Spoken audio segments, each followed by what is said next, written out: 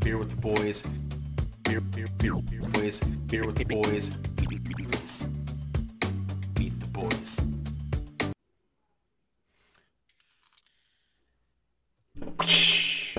I don't have a can to open. Welcome to this week's Happy Hour show, where we're doing things again a little different. As our very special guest pours himself another beer and slams it on the table. Good timing. But if you didn't listen to last week's episode, or last week's Happy Hour episode, Scooter was on the hot seat, and I was interviewed by newly appointed seasonal co-host, potentially long-term co-host. We don't know. The contract's still in the works. Sammy the Shark, and J-Dog, the usual host, interviewed me to get to know me a little more, because I feel like we don't talk about ourselves enough, and this is the opportunity we're taking to talk about ourselves. And this week we have J-Dog. Oh, wait, hold on. I had this whole thing rehearsed in my head before. It's Jake, J-Dog, Max Stevens, Mac Attack, Meckley, here with us, the man who has more alter egos than he can even keep track of. I've lost count myself. But he's here, he's on the hot seat, and he's going to be our happy hour guest for today, or tonight. And how the hell are you feeling? Are you nervous? Are you ready to rock this? Well, first of all, I'll say thanks for having me. It's good to be here. Don't you dare take my joke. Don't take my joke. It's good. I'm not going to take your joke. It's good to be here. I've, at the same place that I am every Tuesday evening for the foreseeable past and the foreseeable future here. I'm doing well. It's a holiday break. I haven't put normal pants on since the 18th, I think. You have pants on now? I have pants on. Prove it. They're sweatpants though. And I took a shower today. So that's what happens when you're on break during a pandemic and you don't get to really go and do anything. So I feel all right. I'm a little nervous, but I like this kind of crap. I like interviews. I like being able to answer questions and ask questions and learn something about myself, because I just say what's on my mind. The first thing that comes to mind when I get asked a question. And again, this is an unedited show. Anything he says does not reflect all of... I'm just kidding. Doesn't reflect all of Does our not views. reflect the opinions of everybody. And it will be used against you in the court of law. Yes. That is fine. Dun, dun, dun, dun. This SVU song. But yeah, no, it was definitely fun for me. We did talk about it in the segment show, or Beyond the Bar episode. Beyond the Bar. Where we dove a little deeper into my interview, which we will do again with yours. But yeah, how are you, Sam? I feel like you're sitting there quiet. We got to get your voice out here. I'm doing well. Thanks for asking. I had a really, really nice holidays with the family, the wife's family and my family, and looking forward to a few more days off from work. And January is going to be a big month for us, so we're just excited to be here. Feeling all right. Might have the flu. I don't know, but we're still rolling. We're still feeling good. We could be COVID buddies now. It's all right. Yeah. I'm just a little sneak peek to the picks episode. This could be my Jordan flu game, and you're not going to want to pick against me this week. I'm really feeling it. But you're already winning in the picks, and Jordan came back to win. No, Jordan was a winner. Really well. He was always winning. He was always winning. Again, I think the narrative fits perfectly with the flu game. So, or the Lamar Jackson shit game. The poop game. Poopgate 2020. But we don't know. It could be cramps. Could have been cramps. I say I'm on the side of cramps. I'm on the poop side. I hope these are just cramps, but oh, jeez. No, we're doing well. How are you, Germ? Oh, I'm doing just dandy. My sleep schedule is so fucked up right now because apparently it's staying up till 2 o'clock Michigan time every night and coming home and trying to get back on your sleep schedule is really hard. What the hell are you doing that you're staying up so late? Well, here's the thing. We just kept saying, oh, it's only like 10 o'clock our time. We could stay up a little longer. Watch another movie. Oh, it's only like 1:30 our time. Let's watch an episode of something. And then it's just late. So yeah, Okay. that's what happened. You just that's what the problem is with switching time zones is you just say, oh, our time's an hour earlier, so it's fine. We can stay up Like longer. Michigan jet lag. Yeah, the car lag. But no, and then every time I go home, my dad likes to stay up and drink beer and do God knows what. We We should played do a late night podcast when you go back home sometime. with my dad. I don't know. Yeah. But no, yeah, funny story about that, and then we'll dive into things here. We went out to a few microbreweries, all places that had outdoor seating and stuff to, social distance and everything. And he loves to check in on Facebook. So I don't know if you saw these I'm aware. notifications, but yeah, he loves to check in on Facebook. And I was already a few beers deep in when he checked into the first place, and he's like, "Beer with the boys." I'm like, "You should tag us," like jokingly. He's like, "Well, how do I do that? How do I do that?" So I showed him, and then And he did. he tagged us in the first place, and then tagged us in the second place. I don't think it helped. I don't think we got any new likes It did not. Nothing on Facebook. happened. But hey, the name got out there a little more. Yeah. And he's on this microbrew page for Chicagoland area, where it's like guys like him who love beer, craft beer, and post pictures and like check in where they're at. And like the more you check in, the more entries you get in a raffle or something. I don't know what the hell he was talking about. But anyways, he took a picture of all three of our beers. I had my phone up with the Dolphins game. I kept trying to get him to say "fins up" in the post, but he wouldn't do it. So I just want to because we were texting during that because that was I was home at that point, and I turned it right on the TV. I got yelled at. I'm like, "This is a good ass game. Shut the hell up. I'm gonna watch some damn football." Yeah, and my favorite part is when you said that, and there were some typos, and you corrected yourself. But Rob says, "Just breathe." Yeah, and my I'm dad like, told you to breathe. Germ's dad has to tell me to breathe right now. Well, because here's what We're happened. in a problem. Here's what happened. We were texting back and forth pretty fast. Like it was Yes. text, and all of a sudden it was like that last drive. I texted you. I didn't get anything back for a few minutes. I got worried. I'm like, he's probably screaming at the TV, praying, throwing shoes, whatever the hell he's doing He over threw there. his phone. Yeah, threw his phone. It's gone. My dad's like, "Oh, just tell him to breathe. It'll be all right." I'm like, "All right." It's like, and Rob man, says I breathe. was as I'm happy to be on the winning side of it. I would have been completely distraught if I was not. But holy shit, was that an exciting football game at the end there? That was definitely one of the better games of the year. Like there's Yes, it was terrible Definitely. officiating. It was incredible play by both teams. hold up. Incredibly terrible Hold up. play by both teams. It Rewind. was everything. Rewind. What was that about the officiating? It sucked. Because here we go. Because now you always used to give me shit about that, but It now you're on that side No, of things. okay. That's fine. Did the officiating impact the game more, or the terrible coaching? I think what impacted it more. Yes. I mean, terrible coaching. Yeah. Absolutely terrible coaching on the offensive side for the Dolphins in particular.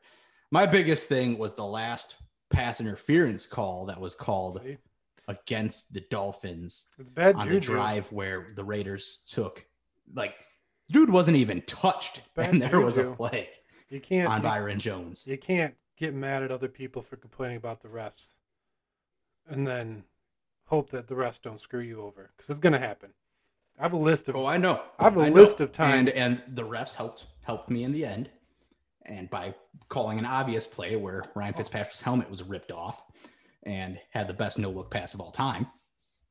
But the oh fourth man, no it was an exciting game. I was pissed. I was happy. I cried. I prayed. My firstborn son is officially going to be named Jason after Jason Sanders. I made that deal with the devil when they kicked the field goal to beat the Bears 1 or 2 years ago. And I made it again. So now it's official. If I don't name my firstborn son Jason, Dolphins are going to suck for the next 100 years. How many other times have you How many? bet on your firstborn firstborn son's name? How many Too many kids times. named Jason are you going to have? But Jason was the only How many time that firstborns I are gonna have? Jason is the only name that I have ever said because everything else, like, you know what, I can handle a name Jason. I could do this. And it's Unless maybe if you become a polygamist and you just have your firstborn with each of your wives, then you keep these I like firstborn this. bets. I can keep betting my firstborn. There's a Super Bowl in your future. If Hannah's listening, I don't condone that.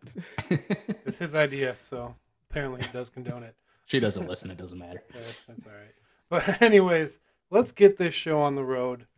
As we always, We'll talk about football later. As we always love to kick it off. I've got the timer. You're the guest. You got it. Simmer down. Okay. All right. Simmer down. Simmer down. You're the guest. Did you hit record? Yeah, no. Oh shit. We got to go back and do that cold open. No, it's recording. But as we always like to start, first question of the interview. It's a lob one. We're lobbing one up to you. What are you drinking? Clock's going. The old Piggy 500 question. All right, I brought 3 different beers up today. We don't need all 3 of them. Just one. Right now, I will. Right now, it was our post for the weekly review, Ugly Sweater Weather by the Fermentorium. It's I'd never thought that I would like this much fruit in a beer. And it's really good. It tastes like a fruitcake with alcohol involved. It's a dark beer that's fruity? Yeah, so it's a stout, but it is made. It's a Christmas stout, so it is made to taste like a fruitcake, and I kind of dig it. It's nothing, I'm not going to sit here. It's very heavy, very very heavy. So I'm not going to sit here and drink more than probably 2 of them. But a really good beer. The can looks like an ugly sweater. If y'all can see that. Mm-hmm. The listeners can't see that. Well, you guys can see it.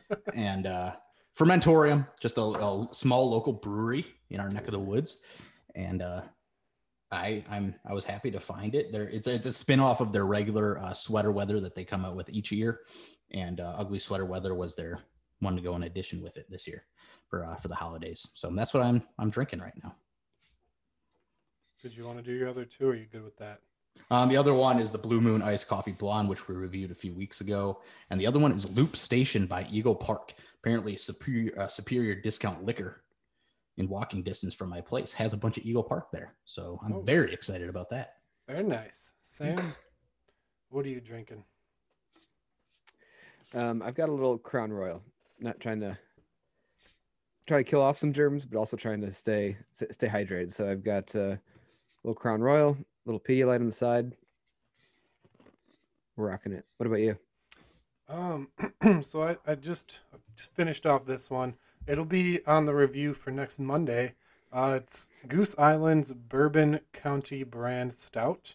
It's a beer they come out with every Christmas time or Black Friday-ish time. Holiday season. They release it once a year. I got the 2020 version. Apparently you can buy there's 12 different versions of this. But yeah, I got the original 2021, not the fancy ones, because this was like $12 for this bottle. As most of the bourbon barrel aged anything is. And then I have another Illinois beer that I've got. Probably have one of those. It's Lumberjacks versus Hipsters versus Lumberjacks. It's from Noon Whistle, probably one of the better breweries from my hometown. I don't know what kind of beer it is. It doesn't say on here, but it tastes like cream soda and it's delicious. So very good, very nice. That's what I'm drinking tonight. I was trying to stay away from alcohol because the holidays I drank too much. But yeah, you put me on a mic, I'm going to drink more than one beer. Alcohol. And it's going to get interesting. Still got a couple more days. We got one more holiday coming up. I know. And that's like my New Year's resolution is to not drink during the weekdays. Except when we're recording. Okay. So, all right. So that's like 2 to 3 weekdays out of the night. So in the end, I don't know if it's going to do in the end, it's not helping anything. Yeah, so maybe I'll just try to drink one rather than a couple. But it's just so hard. You sit on the mic, you get thirsty because you're talking a lot. You got to drink. But anyways, this is not about me. This episode is not about me. It's about our friend here, J-Dog. Sam, do you want to kick it off, or would you like me to? I kicked off the last one, so why don't we I'll have you take the honors. All right, I'm gonna Your honor. get a little corny first. And before we dive deeper into who you are, I just want to know what has been the highlight of being a podcast host so far. Just in general, just in general, yeah. Like what? Okay, what's your favorite good part? question. Mine, and I think I bring it up quite often, is that it is like therapy to us. At least on my side, I certainly take it as such. It's somewhere where I literally just come on here and speak my mind, and I have you who will oftentimes argue a point or argue a statement or such, which is fine because that's what we would do anyways. But I don't have. I'm capable of just coming on here and speaking and not getting into, because if you go out and you start saying certain things in public, and I don't think I have said anything problematic or anything like that to an extent, anything crazy to that extent, but especially in the political episodes, I go out and I say that in front of some people, you're never going to be able to get your point across because some people just don't allow that. You have a separate opinion from them, game over, regardless of what side of the field that you're on. With you are one of those people that does allow somebody to get their damn point across.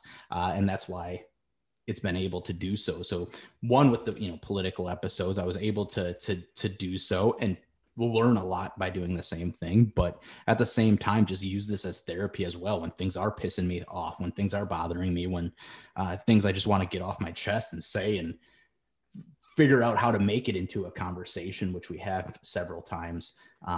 That's truly been the highlight. This, 100% of the time when we turn off this Zoom call or when we step away from the mics, when it's in person, I feel better 100% of the time. There's never been a time where we stopped recording and I felt like shit, that could have gone better or something like that. I just feel better because things have gone off my chest, and I truly do treat it like a therapy session for me. And obviously hopefully can continue that into 2021, but that's been the primary highlight. Is I think I'm just a happier person because of this, because I have a space to get everything off my chest, or most of it anyways. So going back to the looking forward to 2021, and there's optimism, and hopefully 2021 isn't anything like 2020, which it'll probably be at the start at least, but walk us through your year. Being close with you and knowing, talking to you almost every day during the week. It's tough to take a step back and think about like personal growth when you, or, just like I have almost a 4-month-old kid, and it's, you see him every day, you hold him every day, but all of a sudden you're like, man, you look at a picture and they've grown a ton, right? And it's like you see him every day, you don't see that progression or that growth. But walk us through your year and your growth and how things have changed for you. Sure. I think the biggest thing for me, and I think this comes across pretty easily over podcasting as well, is that I am an extrovert. I am somebody that wants to be in front of people or around people. And even if I'm in a group and I'm not the one talking, that's where I'm getting my energy from. And that has been something that hasn't been able to occur too often in 2020. And it's really been since the beginning, since freaking March. We've been working from home, and so we had 2 months where it was relatively normal. And that really affected me at the beginning, at the 1 month, the 2 month, 3 month marks of this whole thing, is that I hated it. I was, not only am I extrovert in a sense where I want to be out there, I want to be with people, but I'm also very cautious of everything. It's like, if we go out, I'm going to get COVID, and this is that. I'm going to bring it in. Hannah's going to get it, and then her family's going to get it, and my dad's going to get it, in the whole 9 yards. And it was that constant battle. And I think as the year went on, I learned how to.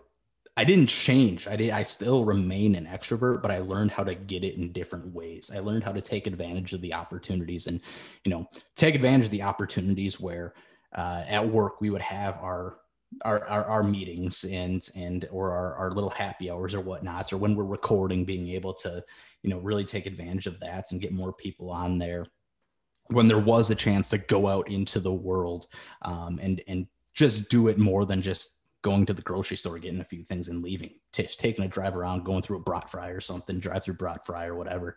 All those little things. And then also focus on what's right in front of me. And I think that's a big thing that a lot of people sometimes don't realize, is although I would love to be in a big group and go to concerts and be at a bar or a brewery or anything, you can get that same feeling at home, even if it's just one person. I can hang out with Hannah, I can hang out with my wife and my cats, and we can just get the makings for old fashions or something, and make old fashions all night and turn on a concert on the TV, whether it's a live concert or a YouTube concert, which there's billions of them that you can pick from. But really take advantage of what you have right there, and be thankful for what you have at home. And there's nothing bigger than that. At the end of the day, that is what we have. We have what we have, and we don't need to go out into the world, whether it's a pandemic or a nuclear war or whatever else crazy might go on. It's just respect what you have at home, make the most out of it, and know that people that are, and I jokingly complain about it as well, that my marriage is, on a string because we're spending too much time together or anything. But at the same time, the people that do truly feel that way, and I do not truly feel that way, the people that truly feel that way aren't putting the right work into it. Just because you're spending too much time with somebody doesn't mean that anything's going to be ruined off of it. Figure out ways to make it work. And if it matters to you, you will. And that's what Hannah and I did this year. And we learned that if something were to ever happen like this again, or however long it takes, we're going to be okay. And we're going to move on. We're going to move forward, and we're going to come out of the other side of the tunnel much better than how we started. I can attest to the first 2 months being really difficult for you, because in Zoom meetings, whether it's a team meeting or a happy hour, Jake would just get to the point of just boiling over and just yell into his computer microphone, just everyone be like, "Okay, Beckley, you all right?"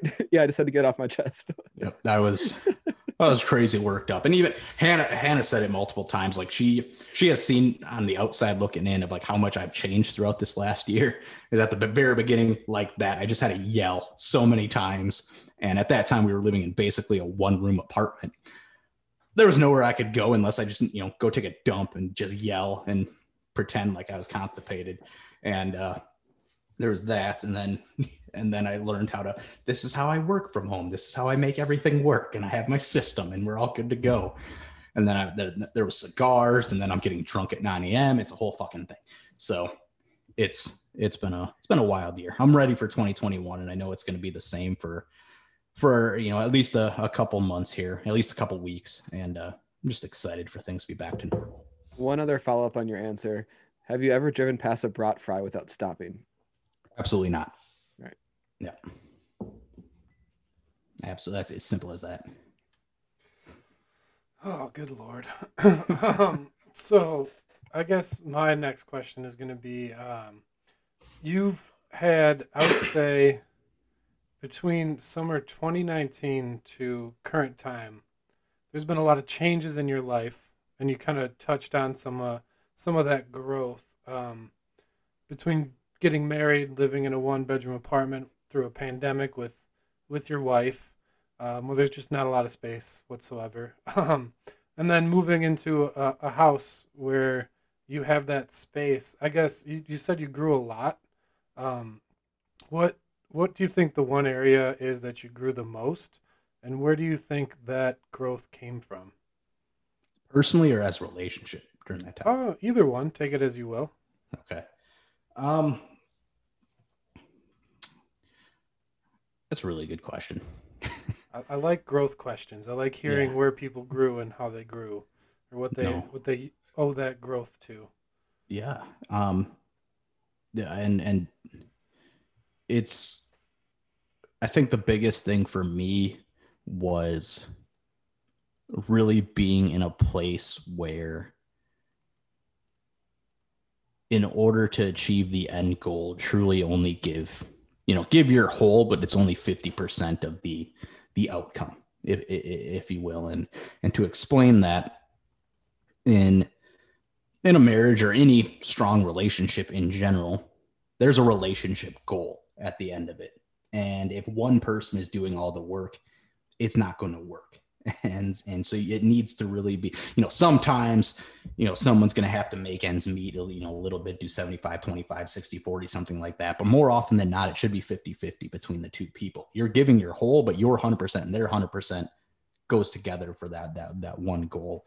And that's been a big thing for me. And it was a big thing during wedding planning for that matter as well, is that I'm in a situation where I have always been the type of person where I like to be the person that I just completely know what's going on, completely have that sort of control, kind of a control freak in that sort of instance. Group projects and whatnot. It's like, I'm making the plan. We're figuring this out and delegating and such. And that's not how it is in a marriage or any strong relationship. You kind of just have to trust the other person that they're going to do their part and you're going to do your part, and you're going to be there when you need it and they're going to be there when you need it.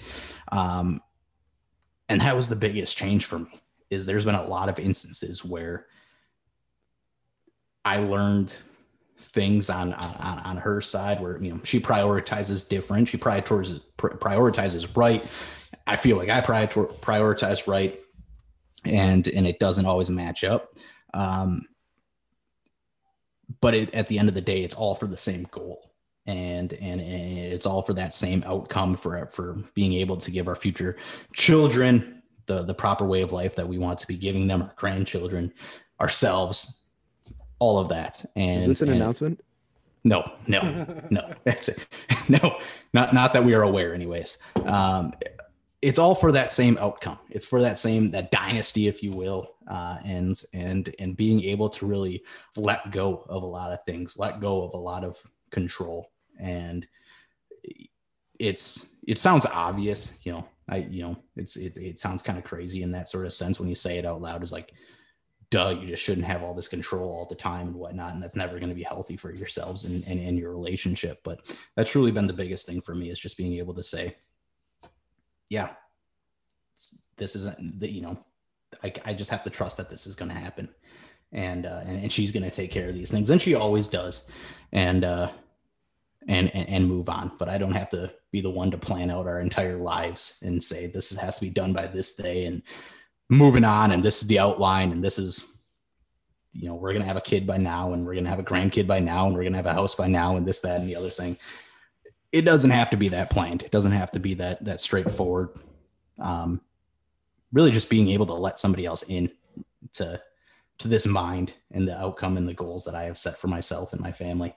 That's not how it's going to be. It's going to be whatever we decide together is what it's going to be.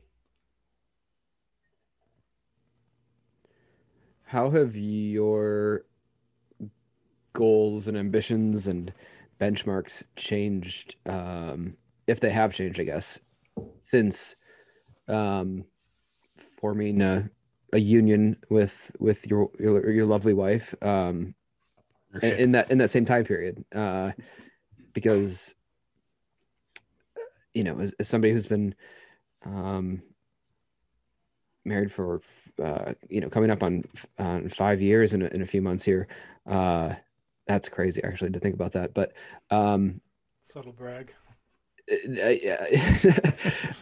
It's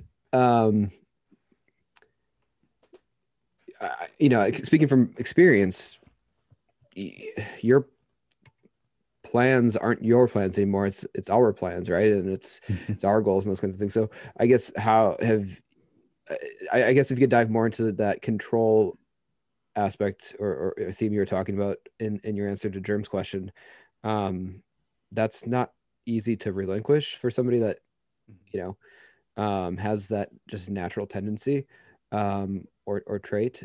So I guess, yeah, if you could dive more into that, is of how you've been able to cope with having somebody else help shape those goals or just, benchmarks. Yeah. And to be honest, I'm lucky enough to this point where my goals haven't had to change. We haven't, ran into a situation where we're having a kid that we're aware of again. And things have to change at that point. We haven't ran into a situation where she was offered a job elsewhere and which would pull me away from where I'm at and such.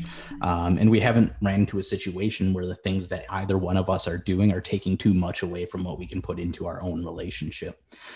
So with that, I don't believe I can answer a fair question to, a statement to somebody who might be in a very different situation than that.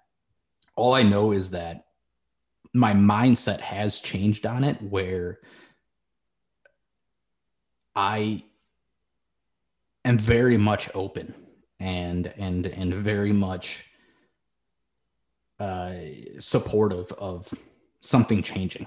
And not that I want things to change, that I know what my goals are. I know what I want to be and by when and how that all looks in my eyes.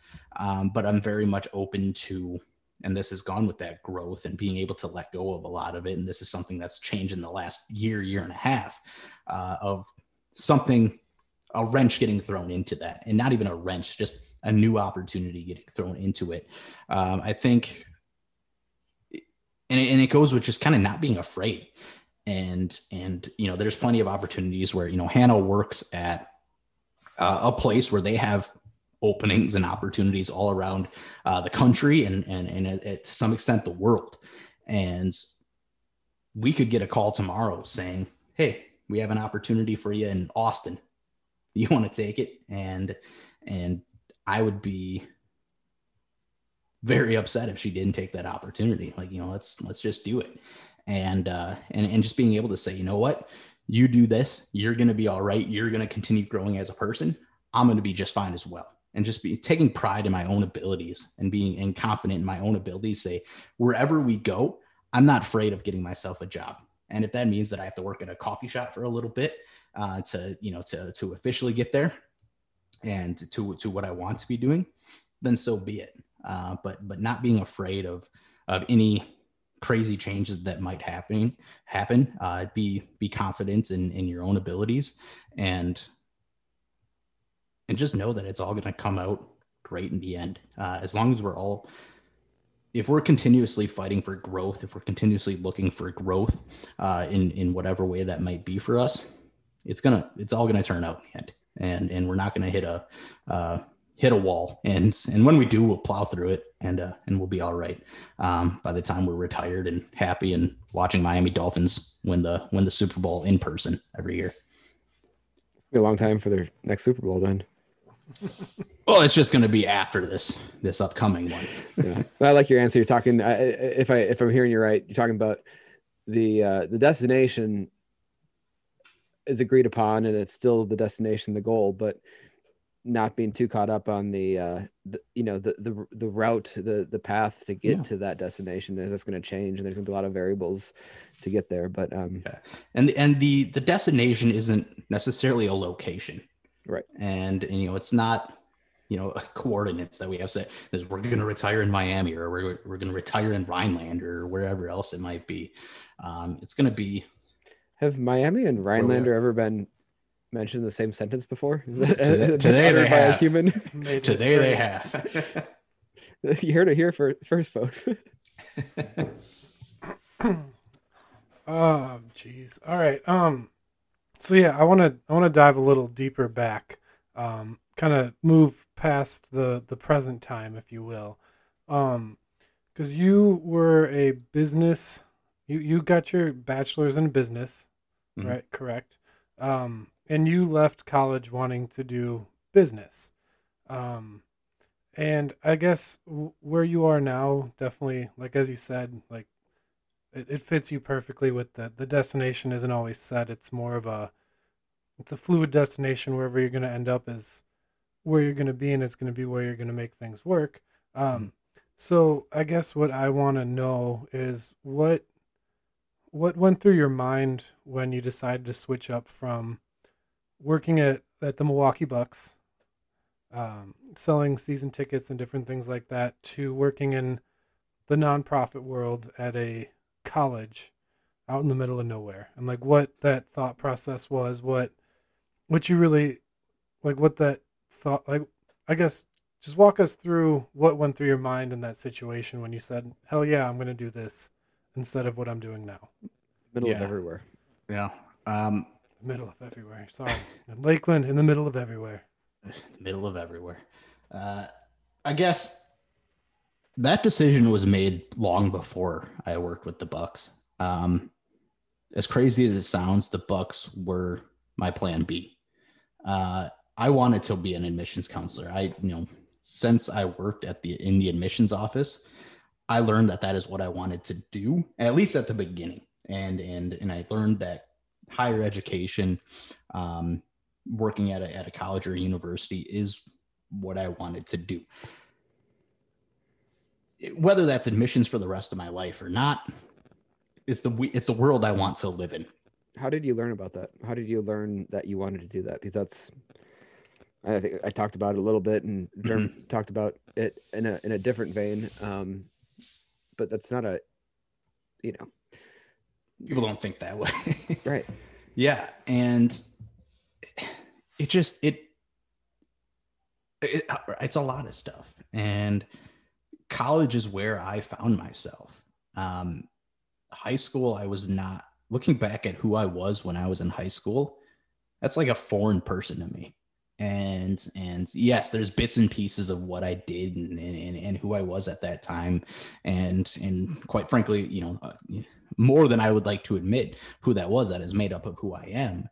Uh, but I didn't really realize any of that until I was in college and at Lakeland, for that matter. Lakeland truly is the place that I found who I was and who I'm meant to be and who I can continue to be. It's where I met all my mentors, other than a select few that have continued to play a positive role in my life to this day.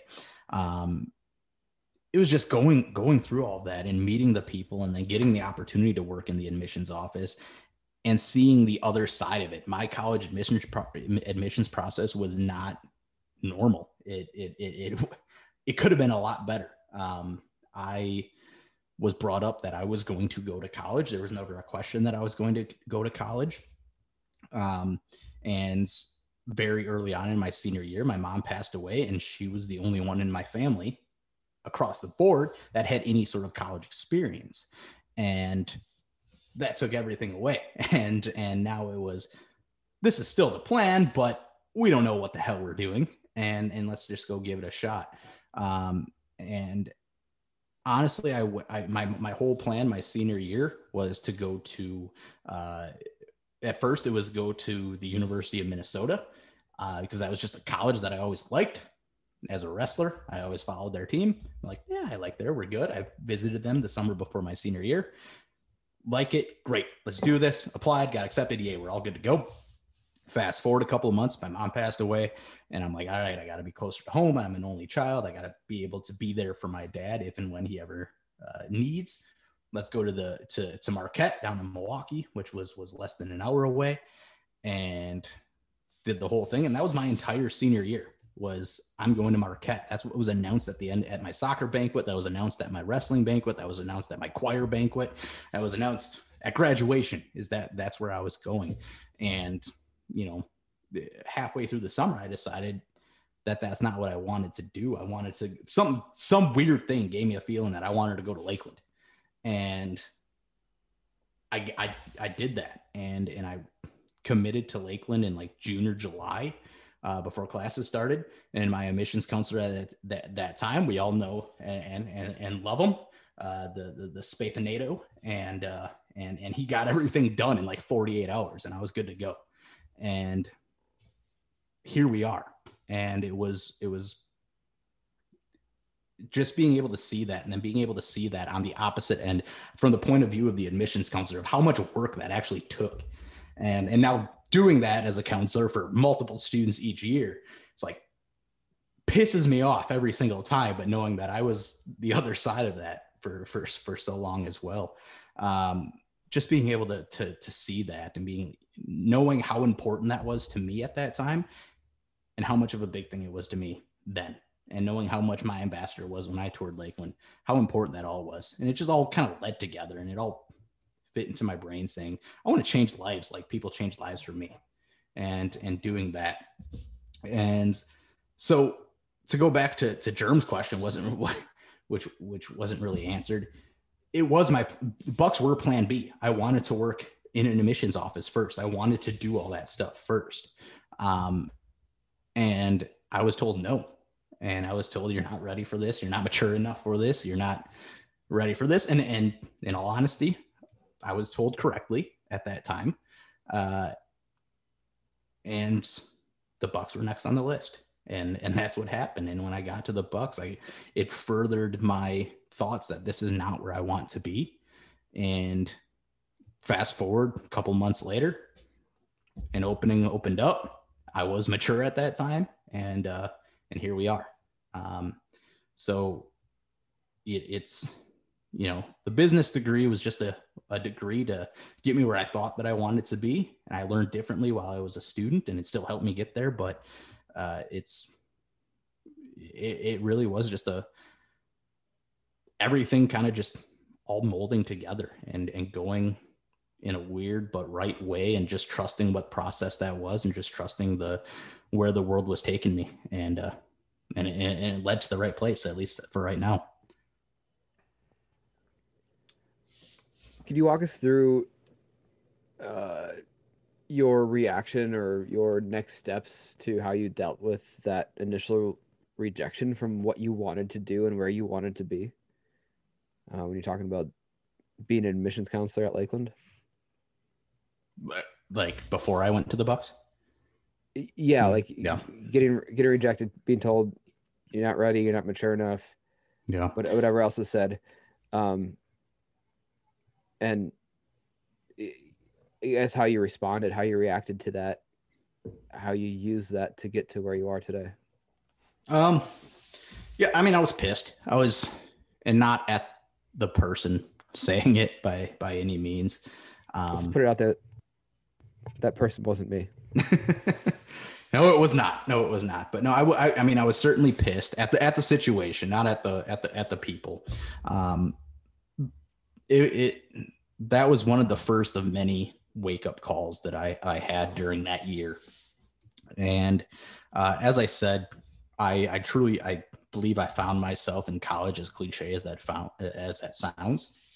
I figured out who I was and kind of how I tick and what motivates me and the type of person that I want to be. And I took that too far many a times, and know that at anybody on the outside looking in definitely could have seen me as being immature, just based on actions alone. And who you kept company with? Yeah. And it bothered me. And it bothered me at first, but the more that I thought about it and the more beers that I drank, it became more and more clear that they're not wrong. On one hand, yes, I know very well that I could go out and I could do this job and I could do it well. but how is the world looking at me, and how is the world looking at the organization for that? And it's like, that guy just jumped out a window the other day and, or no more than 2 months ago. And now he's bringing students here. Is ridiculous. And it took a lot of growing up. So just being able to recognize those situations and being able to say, as I got into more of those situations moving forward, that just make the right choice here. Don't make the dumb choice. Don't make the easy choice. Don't make, whatever that might be. Just start making those right choices and start understanding the consequences of your actions and all that kind of good stuff. And just really start looking at things a little bit deeper than this is just who you are. Go and do it. Because anybody can make those changes and say that just because this is who you are and this is the comfortable version for you, it's not what your end goal needs to be. So being able to start looking at myself in a way that start making decisions based on who you want to be, not who you are. And just doing things like that led me back into that path and trusting the process and trusting that there's going to be an opportunity again, that I'm only in this place that I am for a little bit. It's gonna pop up, and sure enough, it popped up, and I was a totally different person than I was, even less than a year ago at that time, because I was looking at things, looking at things differently. I was making decisions in a different level. I can definitely relate. I had a similar experience, but it kind of by being rejected, by not even getting an interview after applying for an admissions counselor job at my alma mater, right after graduating. At the time it hurt, but I was like, well, I can't control can't control it. So what can I control? And it kind of fits, your answer obviously fits in line with the theme of previous answers of knowing your goal, knowing what you want, but knowing that you can't always control the path, but you can control, the direction that you're moving and heading towards that goal that you have in mind. It's all, it's all in play there, with your path going from Lakeland to the Bucks, back to Lakeland. And I think that's, for any listener out there, it doesn't matter where you are in your life. That's always there. There's always something you want. There's always some next step you want to take, but you think you know the path, but the path might not always be that path. That path's going to change a billion times. Hell yeah. Well, I do appreciate those answers, because definitely things that I've never really gotten the chance to talk to you about. And it's cool to hear that kind of side of things. I never knew that you didn't want to work at the Bucks, or that wasn't your first choice. Because definitely back in the day, that seemed like that was your path, and that's where you were meant to be. And I definitely noticed a lot of growth from Bucks J-Dog to Lakeland J-Dog. And let me tell you, people. as one of your best friends, seeing that growth was definitely something that made me happy, because there were points while you were at the Bucks where you're kind of easily avoidable when you got home, because we were living together at the time, and you would come home at all hours of the night and do different shit like that, and it was just like, what is this guy doing? We were friends, we barely hang out, all that kind of stuff. But I guess my next question is more, I don't even know, I've got 3 questions in my brain. I'm trying to formulate which one to ask next. I guess wow, I'm stumped here. They're all trying to come out at the same time. So you said that you found yourself in college.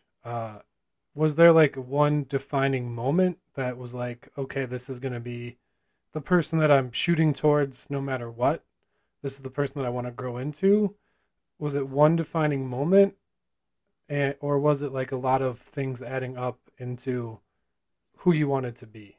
And if you don't mind diving into, if it was one moment, kind of diving into that moment, or kind of elaborating on some of the things that kind of led you to finding yourself in college.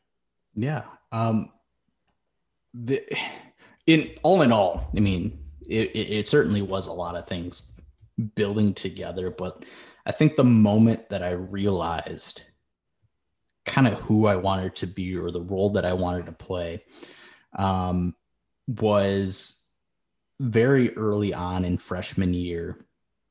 I think very close to the end of first semester, where I was first deemed the name Mac, and it yes, it came from sort of my last name, but it started as what it was an acronym for Master of the Art of Communication, and that was one deemed to me by a couple of our older fraternity brothers, Tommy and Ryan and Jake and a couple others that were a part of that conversation. But this was before my wife, before I was in anything like that or serious relationship at that time. And I in high school and even before that, I was not a talkative person. I was certainly still an extrovert where I wanted to be around people, and that's why I was in choir, and that's why I went to various events and parties and all that kind of stuff in high school. But I was never the one to be the centerpiece for anything or start a conversation for that matter. I was in choir. I was in the back row. And if I was in the front row, it's just because I'm too short and people needed to see me. And the director thought that. I was never the one getting a solo for various reasons. But when I got to college and I really took the advantage of saying, you're in a new place. You can make decisions. You can be someone totally different. And I don't think I was anybody different. I just started talking to people. I started initiating the conversations. I don't know anybody but one person here, maybe two people. I'm going to initiate these conversations.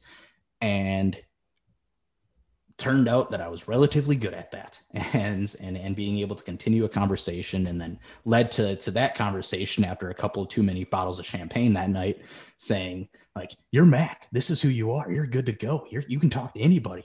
And I'm like, okay, that's yay. I like the nickname. I'm good to go. And it fits. And it led me to realizing that I did have an ability in just being able to talk to people. And it didn't have to be in just talking to a girl that night or whatnot, or talking to anybody, just talking to people. And it led to me asking more questions in class and leading to working for the call team, and then eventually in the admissions office, and then eventually giving tours and all that kind of stuff, and just being able to talk and not be that person who I was in high school or before that just kind of sat in the corner. And I'm just happy to be here. It was, I want to be here. And it was a big part of that. And it was just kind of getting over that fear and saying other people are starting to see me as having a strength in this. Let's continue to roll with it. The fact that they ever let me work on the call team is still baffling. The fact they let any of us work on the call team. Definitely. I guess my follow-up question to that, similar to kind of the question I think Sam asked during my hot seat, because for those that don't know, J-Dog and I were both in the same orientation group at college. We definitely did not like each other that first time we met.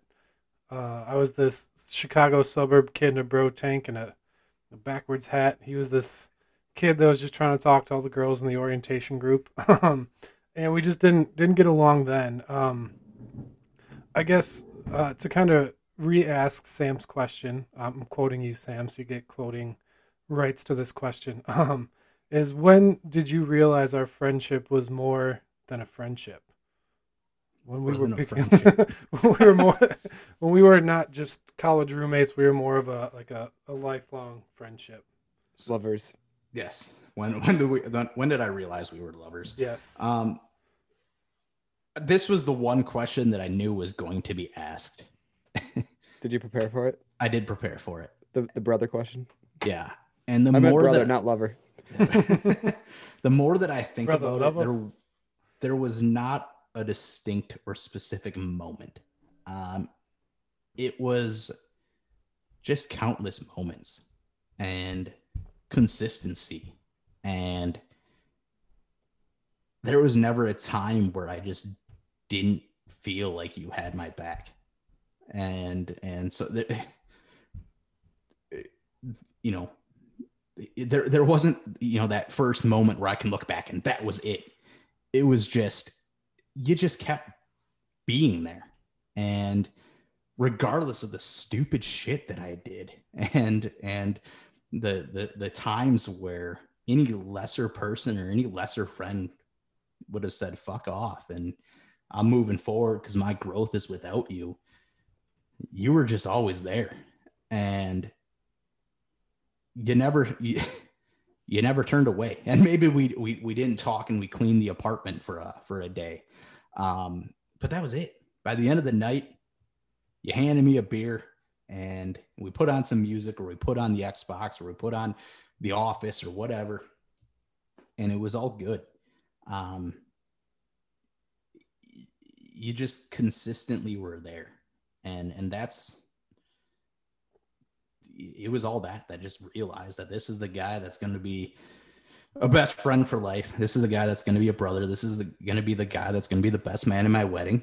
And it just, for, you know, forever seeing the better side of me, knowing that this is not the guy, you know, if I'm making a decision, like, this isn't the guy, you know, I know who this person is. I know what he's going to be, and I know what he's actually thinking. So there wasn't a specific moment. It was just a billion moments that just all added together, and it was those choices that goddamn Hallmark card. What? It wasn't just one moment. It was a billion. It was a billion. It was all of them. It was the fact that you were just always there. And you know, you mentioned it during my time with the Bucks. You could have said fuck off. I thought about it. Yeah, well, and I would have as well. And you could have said that, and in so many other moments, you could have just said fuck off, but you didn't. You stood there. You knew that it wasn't who I was or who I was going to be, and you were just there. And I think that's what makes it a friendship, a brotherhood. Let me tell you, the cleanest our apartment ever was when he worked at the Bucks. Because that's the way. Damn right, it was a spotless apartment. That was our way of coping, was just cleaning, not talking to each other, and then an hour later, everything was good. Yep. So if you didn't get that, that's here's a boxer lager. We'll be all right. We would just get mad, clean the apartment, and then we'd be good. I half the time I think you just did that to piss me off. So the apartment would be clean. It's like, I really don't want to clean the bathroom this week. What can I do? But yeah, no, I definitely appreciate the nice words. Yeah, it's always good to hear nice things about you.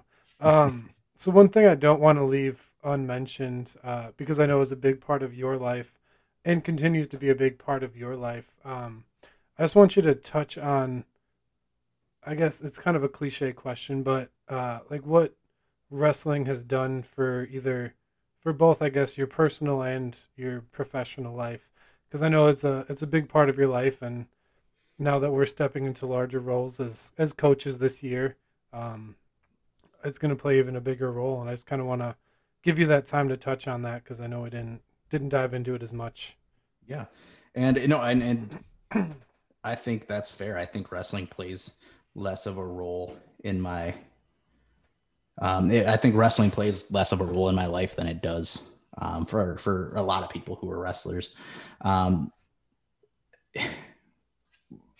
Wrestling does not make up my life. I love it. It's a sport that I will always want to be around, and it always makes up a part of who I am, but it's not who I am.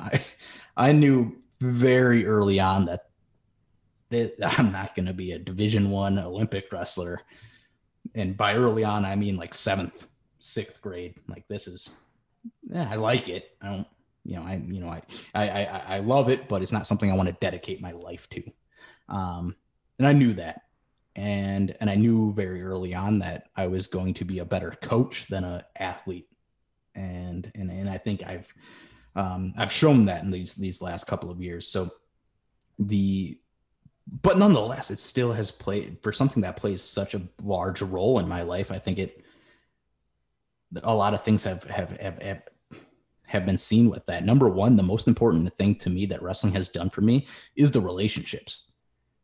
We would not be friends if it wasn't for relationships and for wrestling. Yes, we would have been in the same orientation group. Yes, we would have been in the same fraternity, but we wouldn't have had each other not going to the meetings because of wrestling. And we wouldn't have had somebody else in that fraternity at that time, not showing up or anything like that. We wouldn't have been at the same lunch table plenty of times or breakfast table because of practice or anything like that. So our relationship wouldn't have happened if it wasn't for wrestling. And a variety of relationships. I don't think I would have the relationship with a lot of people in my life if it wasn't for wrestling, even if they weren't also wrestlers. So even like Hannah, I don't think we would have the same relationship if it wasn't for wrestling. We wouldn't have met in the same way, and such. So, but the relationships that I've developed through the sport are incredible, and they're beyond the sport. And, with you, we've already talked about that. With Hannah, we've already talked about that. With the various coaches that I've had in the past, I don't look to them for support on just wrestling stuff. I look to them for just a lot of support, like Angelo and even Chad and the list goes on.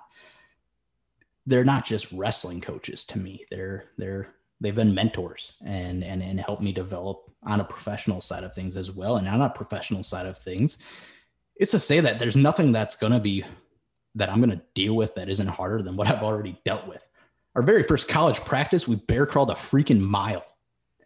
Still the greatest story to ever share is like, hey, whenever the kids complain, we did this instead. So we had an 8-hour workday practice where we practiced for 4 hours, 30-minute lunch break. Practice for another 5 hours. For the listeners that don't know what a bear crawl is, what's a bear crawl? Bear crawl is when you crawl like a freaking bear. You put your hands down and you're crawling, and I don't know how to. It's really hard to explain. We did it for a freaking mile. And we had blisters on all fours. Yeah. And if we got up to stretch for an extended period of time, start over. You're doing it. This was like one of our first college wrestling practices. And forever, I will be able to say that I freaking did that. And there's not a damn thing that you could give me that's going to be more difficult than that. There's not a damn an 8-hour workday. Promise you it's going to be easier than an 8-hour wrestling workday. We're halfway through. We're running a mile with a 100-pound chain. And been wrestling for 4 hours straight. Yeah, and getting your ass kicked for 4 hours straight. And it's just having that list of things that you're going to have that nobody else has done and nobody can give you that's going to be more difficult than that. And there's a reason like why I coach like that and giving hard practices, because I want those kids to know I don't want anybody else outside of this room to be able to give you something that's going to be harder than what you've already done. So let's just freaking do it. Let's make it happen. And hopefully they look to me as being one of those mentors in the future that help lead them where they are. And if they don't, that's okay. There's coaches that I've had where I don't feel the same. And like, I could have done without them. They didn't really play too much of a role in my life, and that's okay as well. But just being able to just say like, I've done stuff harder than this. It's going to be okay. And no matter what happens, at least I don't have to bear crawl another mile. And then when you get too comfortable, you go out and bear crawl a mile. You just see what happens. I do have a follow-up question, more that's still related to wrestling, but more focused on the coaching side of things. And I know I have a few in mind, especially since we've been coaching together. But is there like one, I guess, athlete that you've coached that's just really stood out or just made a difference on you based on like the growth they've made or the changes they've made or just whatever it is, and like what kind of changes did they have on you or effect did they have on you? Yeah, I think absolutely there has been, and this isn't pandering at all, but he might be listening to this episode. His son, and I won't drop names right here, but you know who I'm talking about here. he was just one of those guys where he just worked hard from, well, I guess he didn't work hard on day one, but on day two, he worked hard. You know, he knew what he had in front of him and he used that. And let's give him a nickname so people don't just save his, anonymity, but give him a nickname for the his name will be DJ. and he just, on day one, it was, our first day, it was like, what the hell are we doing? I think we left that being like, well, shit, what did we get ourselves into? But on day two, we kind of, we got it all together. And I think the first day we had it all together is when we had our first bullying scandal and we were pissed off about it and they knew what we were all about finally. But nonetheless, like DJ knew what was in front of him. And it seemed like he realized the opportunity in front of him. And he realized that he had a lot more to him.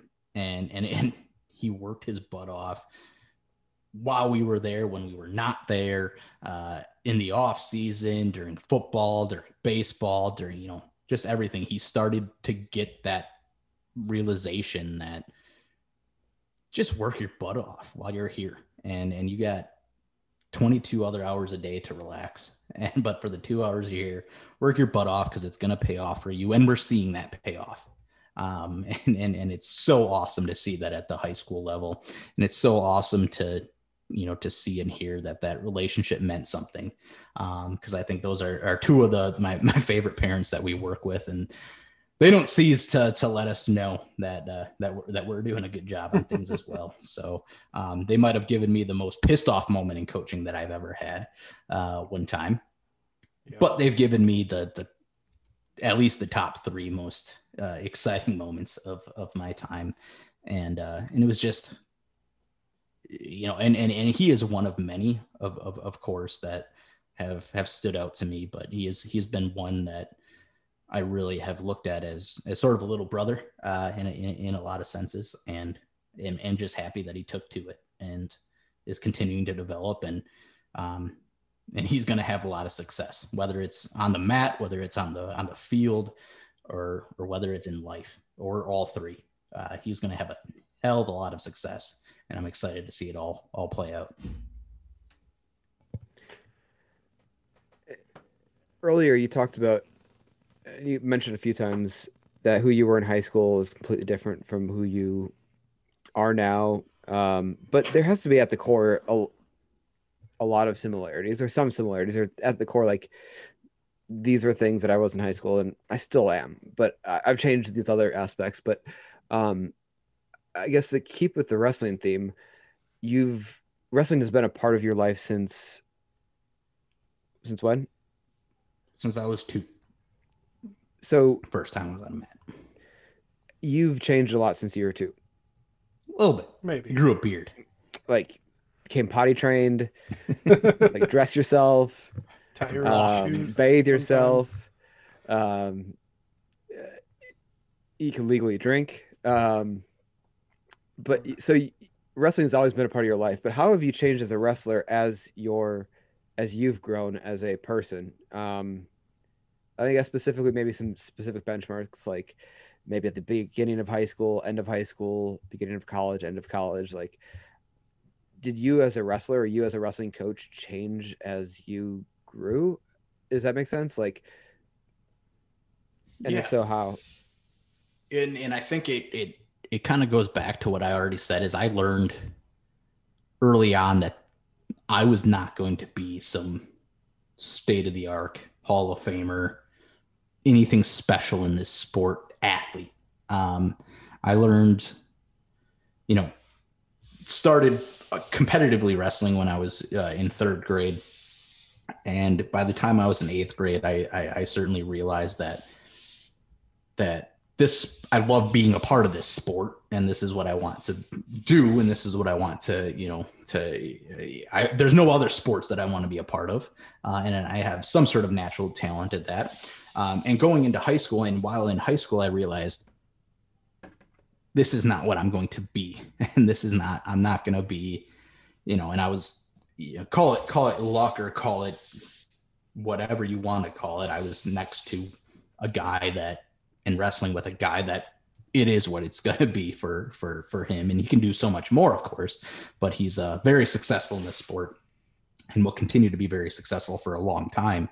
But I had a wake up call saying that I'm not going to be a Division I wrestler. I'm not going to be an Olympic wrestler. I'm not going to be, I'll be a college wrestler, but I'm not going to be anything special. And I, though at heartbreaking at first, I was very okay with it because I also knew that I'm going to be a much better coach than I was an athlete. And because I could just, I just saw it kind of differently. I knew the importance of what I was doing. I just didn't have the natural skill to be able to do a lot of it. And the natural toughness to be able to do a lot of it at the same time. So that's when I knew that I want to be doing this. I love doing this. I'm going to work my ass off to get, hit these goals. But it's I'm not doing this to be able to go to college or continue my life. And when I went to college, it kind of furthered that development. And when I was in college, it was very important to me to focus on what I was doing and getting tougher while I was doing it. But more so doing it to be able to teach it and be able to coach it in the future. And that's what a lot of college was for me, was being able to pass this on to the next generation. So it kind of just started early on that, I knew that I wanted to coach it. I knew I wanted to be around it, and I knew I loved this sport, and I knew it played a positive role in my life. And there's a lot of things, and I already said, there's a lot of things that we've done that nobody has done. But it was very much focused on learning the skills that is needed. And for me, one of the greatest skills that you can have is just simply toughness and mental toughness. And that's a lot of how I coach. And German and I have totally different, we have totally different, but totally the same coaching styles in that sense, where he can teach anything and everything, and every move, and one of the best technicians that I have ever known, and seen. Well, I'm very much, we're going to get freaking tough today. We're going to get on the line and we're going to run 1,000,000 sprints, and somebody's going to puke and we're going to be all right, because nobody else has done that today. And it's just been, just being able to visualize as it went, what I wanted that outcome to be for me. And it wasn't to be an Olympic gold medalist for me. It was to end up coaching an Olympic gold medalist one day, hopefully, and see what happens. This is a question for both of you. And I know this is, so Jeremy, you're not in the hot seat, but just to let you know, that was the timer if you didn't hear it, but they poured an extra drink, so we got a little extra time here. They're going to wipe down the bar while we finish talking. That's right. Last call. What is there something that you learned both as a coach that you, whether it's, I'm guessing it's not a skill or it's not, but it could be something like a mentality or something that you learned, or saw or wanted to emulate when you were coaching, that you wish you knew when you were a wrestler, or you wish you had figured out when you were a wrestler? Is there something that you figured out as a coach that, like, man, if I would have had the same mentality, or if I would have learned this from this person, maybe things would have been a little bit different. And I know we're talking about, like, there's natural ability and there's freak things like injuries that happen and those kinds of things. But wrestling's also a sport of just also there. A lot of it is, and I don't know the percentage because I haven't wrestled. But when there's even skill sets, the person with the sheer willpower, I'm guessing, typically comes out on top. Yeah. So yeah, to go off of what you just said, wrestling's probably like 75% mental, 25% skill. 100%. And I mean, those numbers fluctuate obviously, because there's guys that are just out of this world talented at this sport and just have that freak natural athleticism that just fits this sport. And you can go back through the books, and there's guys that started their freshman year of high school and won 3 national championships at the Division I level, which is just insane. But to go back to like the actual question, this was something that I knew when I was wrestling, but ultimately was cemented in my brain once I started coaching. And I think it's those that want to be coached will be coached and will reach their goals. Because I knew this as a wrestler. Like, obviously, everyone, like, at some point realizes this, but there's the time in, like, your wrestling career where you're just not there. You don't want to do this right now. Um, you're tired. You've been cutting 30 pounds this week. Like, whatever the reason is, and it's just, like, not that time for you. Um, but going back to like relate this to like my middle school years, like that definitely wasn't my mindset going into a middle school practice where um like my dad would drive us 30 minutes to and from every 3 nights a week just to practice, and never really like super appreciated it at that time because like it was, we got home from school, we scarfed down dinner, we left. And that's just something that like as a kid, you're not like, well, this is just too much. Like, why am I doing this? And you kind of go in with that mindset. So it's something that I definitely learned at a later age and definitely really got cemented when we started coaching, because there's definitely those kids that show up because they just want to say they're a wrestler and not actually want to be a wrestler, if that makes sense. Because there's kids that are just uber focused and uber in the zone every time you show a move and whatever it is, and they just buy in right away. And there's like athletes or kids, whatever you want to call them, that struggle with that, like that buy-in moment. And that was something that I definitely wish I could have been like, hey, middle school me, you're actually pretty good at this. Like, buy in now, rather than your junior year of high school when people are telling you to do extra things, and now you bought in, but you're 4 years behind all these other guys.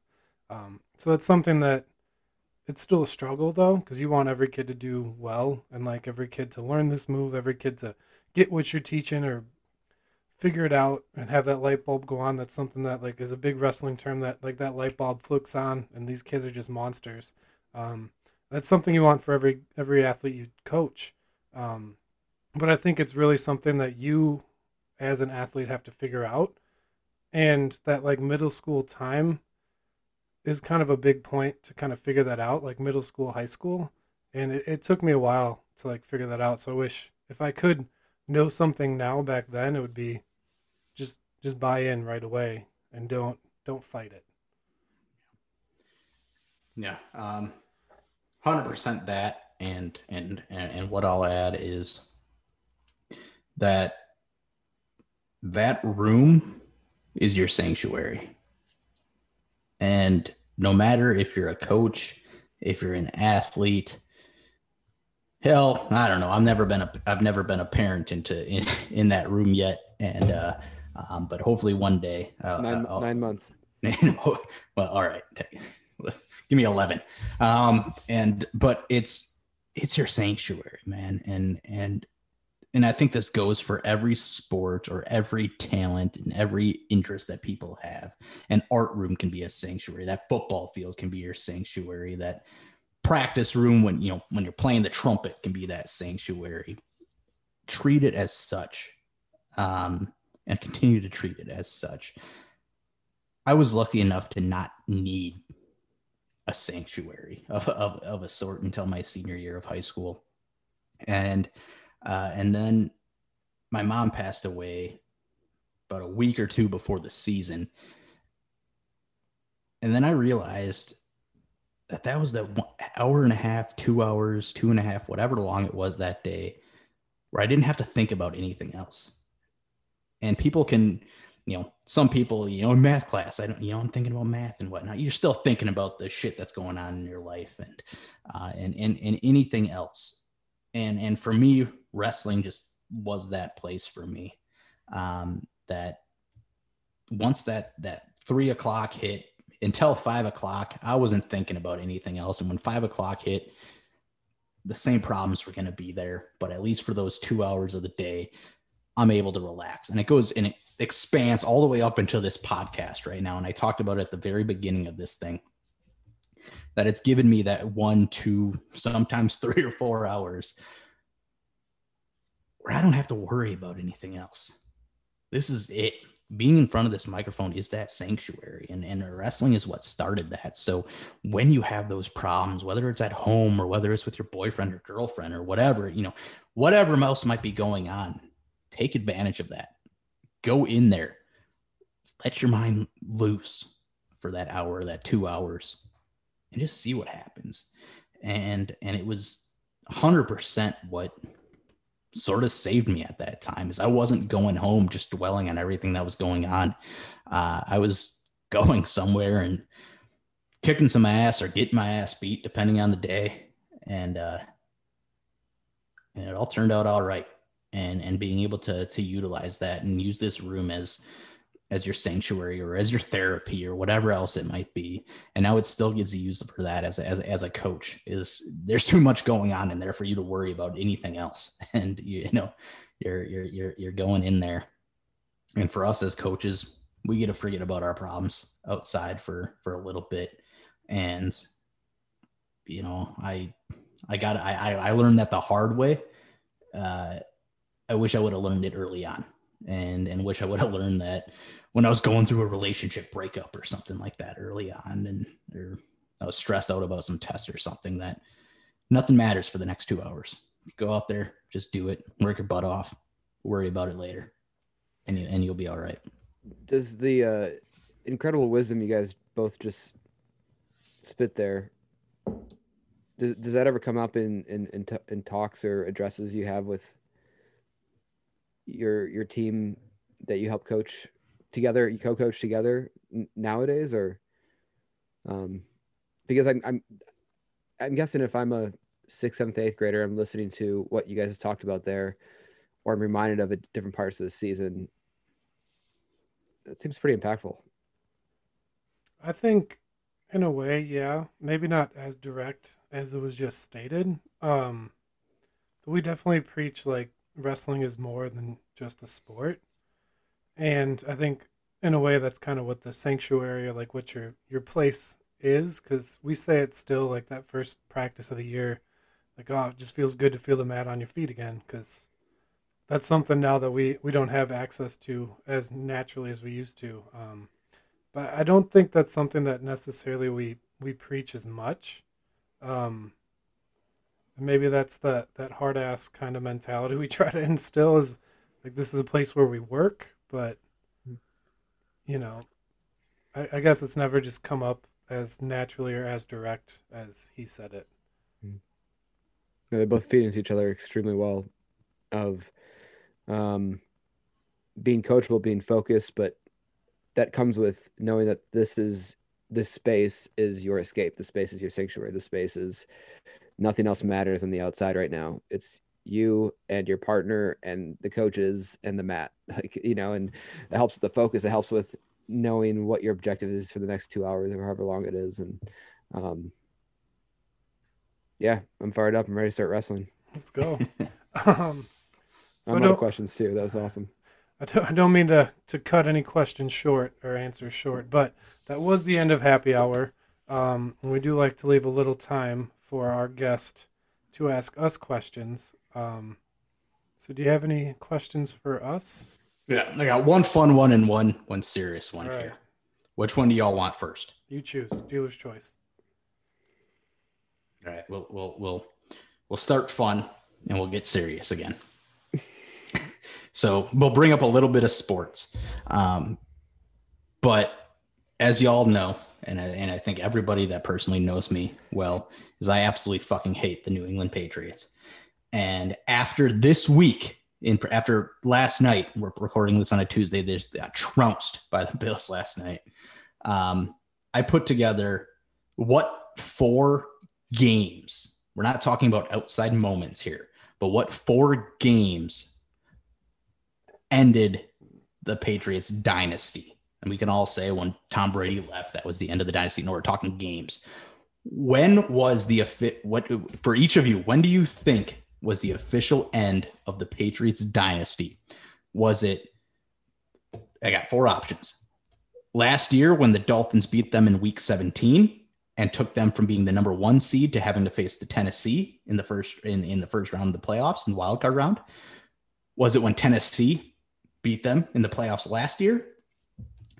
Was it when the Dolphins eliminated them from the playoffs this year, last week? Or was it last night when the Buffalo Bills officially trounced them after they got eliminated from the playoffs? I believe those would be the 4 games that ended the Patriots dynasty. What do y'all think? The Miami Miracle. Easy.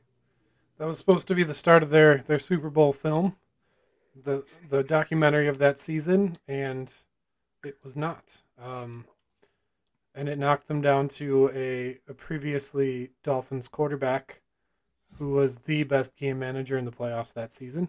And I think that officially ended the dynasty. The beginning of the end. I think that's what gave the idea for Brady to leave and go somewhere warm. Okay. Excellent. I think starting like 2017 started, the question started creeping in. When's it going to be the end? When's it going to be the end? Is Bill Belichick going to be the end? When is he going to retire? When is Tom Brady going to retire? And I think it started becoming louder and louder. And then in 2019, and then you started hearing like there wasn't a lot of cohesion, like, of like that good partnership or teammates like working together, or team, people on a team or, workplace working together well. And so I don't know. I think those are 4 good choices, but I think the end of the dynasty had to be the end of the 2019 season when, the Patriots won their last Super Bowl, and probably will be their last for a while, hopefully. You think they knew after that Super Bowl that it was over, that was it?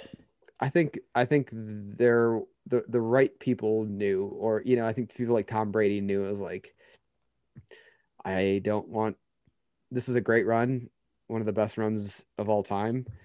But I've got a little bit of ball left in me, and I'm going to do it as a situation where it feels better, like a better workplace environment, or a better, something, or I think I think they still love each other, Bill and Tom and everyone else there. But I think it was just like, going to take some time now. Like, this isn't the same as it was, or I don't know. I don't want to speculate of what happened, because I'm not a Patriots fan, nor do I read all the tea leaves and rumors. But it just felt like that last championship was, they can't accomplish more. So it was something that had to give, and I don't know. All right. Hit us with the serious one. What was that? Hit us with the serious one. Yeah. All right. So this is one, take it as you will. 100%. This is one of the favorite questions that I ask people throughout my life here, is if this was the last conversation that we ever had, if this Zoom call ends and this is it, what final words, what final statement, what final bits of advice, whatever it might be, would you leave me with?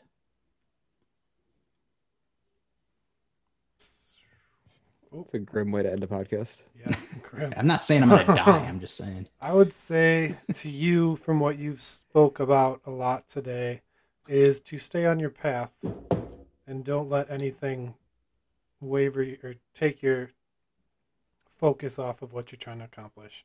Because it sounds like you've got a good plan that's open to a lot of opportunities, and you should just forge on ahead and not let that waver. I'd say something similar. I would say that you're an incredibly passionate person, and you're an incredibly driven person. And you're also an incredibly, and I don't want to be this I don't want you to take this the wrong way, I guess.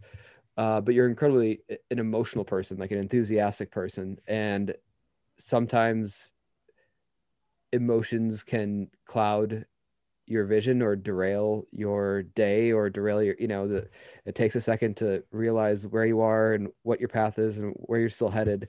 I guess just to keep that in mind, of even when the rough points hit, and, don't let it derail where you want to be headed. Don't let it derail your mood, and just keep things in front of you, and keep things knowing that hey, is it just a little blip on the radar? I think everybody should be, reminded of that daily. I know I need to be as well. It's something that's like, yes, take things seriously, like we all do, but also take things with some perspective and some patience. Um, and maybe I'm giving myself some more advice here, but I think it's good advice for everybody. But it's like every problem is not a 10 on a scale from 1 to 10. It may feel like that, and it's good that it does because it means you care. Um, but keep things in perspective of which tens are priorities, if that makes sense. And I don't mean that for the workplace. I mean that just for life in general, and relationships and your marriage and your friendships, and how you deal with good things and things that are challenges too. Beautiful. I love it. I love it. And Hell yeah. with that, I have been Scooter. He's been J Dog. He's been Sammy the Shark. And this has been Happy Hour with Be With the Boys. And as always, we love you.